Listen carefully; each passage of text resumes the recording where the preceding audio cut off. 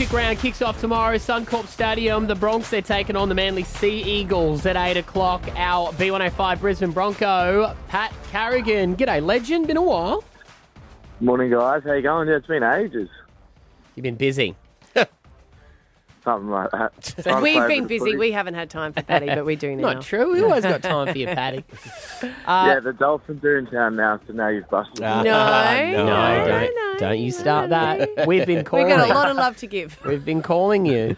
Mate, I'm excited for this weekend. I think the Broncos, besides last weekend, which I will admit I cracked the shits and turned the game off with 10 minutes to go and stormed away.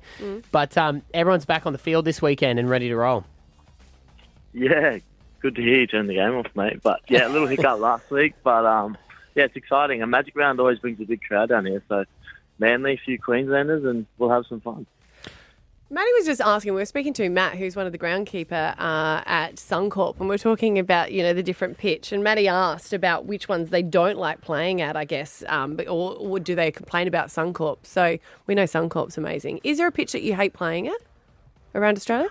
I don't really like playing at like ANZ in Sydney, just because it's massive and you don't really pack it out. So it's like this eerie kind of atmosphere, but Suncorp's the best. I kind of think it is weird, the games there, isn't it? Because it is it's not even half full. It's like playing during COVID times. Yeah. Well, you play and there might be say 20,000, but in the 100,000 stadium, and they're all on one side, and it feels like no one is come to watch. So it's a bit of a weird feeling.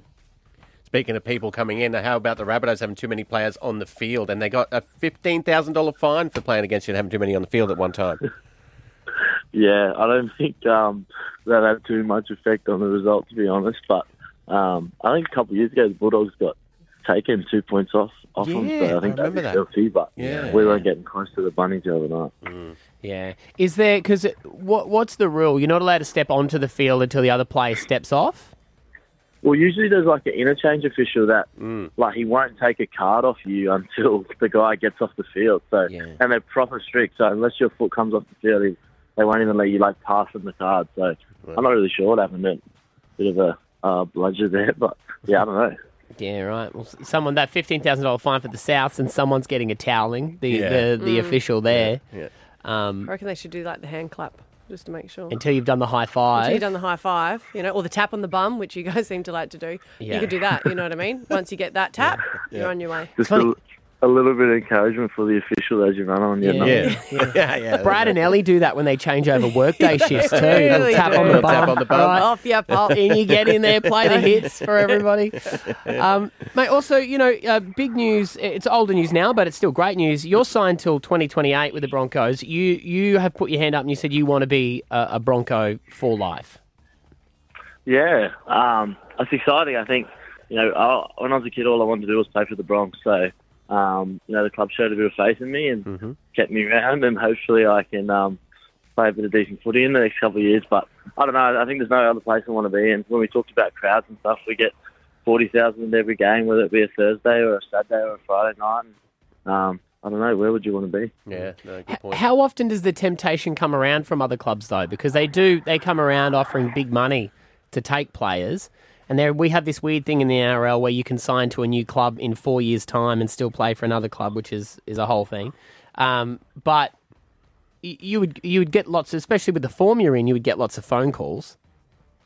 I think sometimes, but then there's a window where you're not allowed to talk to clubs until you're in your last 12 months of your contract. So Bronx have been pretty good to me, and I haven't really ever come off contract. So I've always kind of negotiated something and get to hang around, and it's good because, like I said, I was a Bronx fan growing up, and I don't really want to play in any other jersey. So as long as they don't ship me off early and we can have a bit of success in the next couple of years, then we'll be all right. Judging on his Instagram, he's probably fending off more calls from modelling agencies, to be fair. Oh, yeah, the latest We're looking Instagram at the post. photos you're posting. They're gorgeous photos, Paddy, but it's the black and white photo of you just looking off at the distance with the rain in the background. Come on. They call that a thirst trap. Yeah, it looked a little...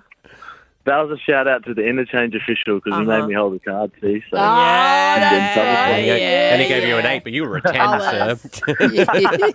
I was more looking at your domesticated self. It's playing football and looking after houseplants. You've been posting about that? Yeah, I don't know how looking after it goes. Day one, so me and my roommate went to a nursery yesterday and grabbed a few plants. So see how we go. Also, things are getting serious with you guys then, hey? You've got a plant baby together. Yeah, first plant baby. Keep it alive or the relationship will die. Have you worked out whose job it is to water it, though? Because that becomes a fight with an indoor plant. You know?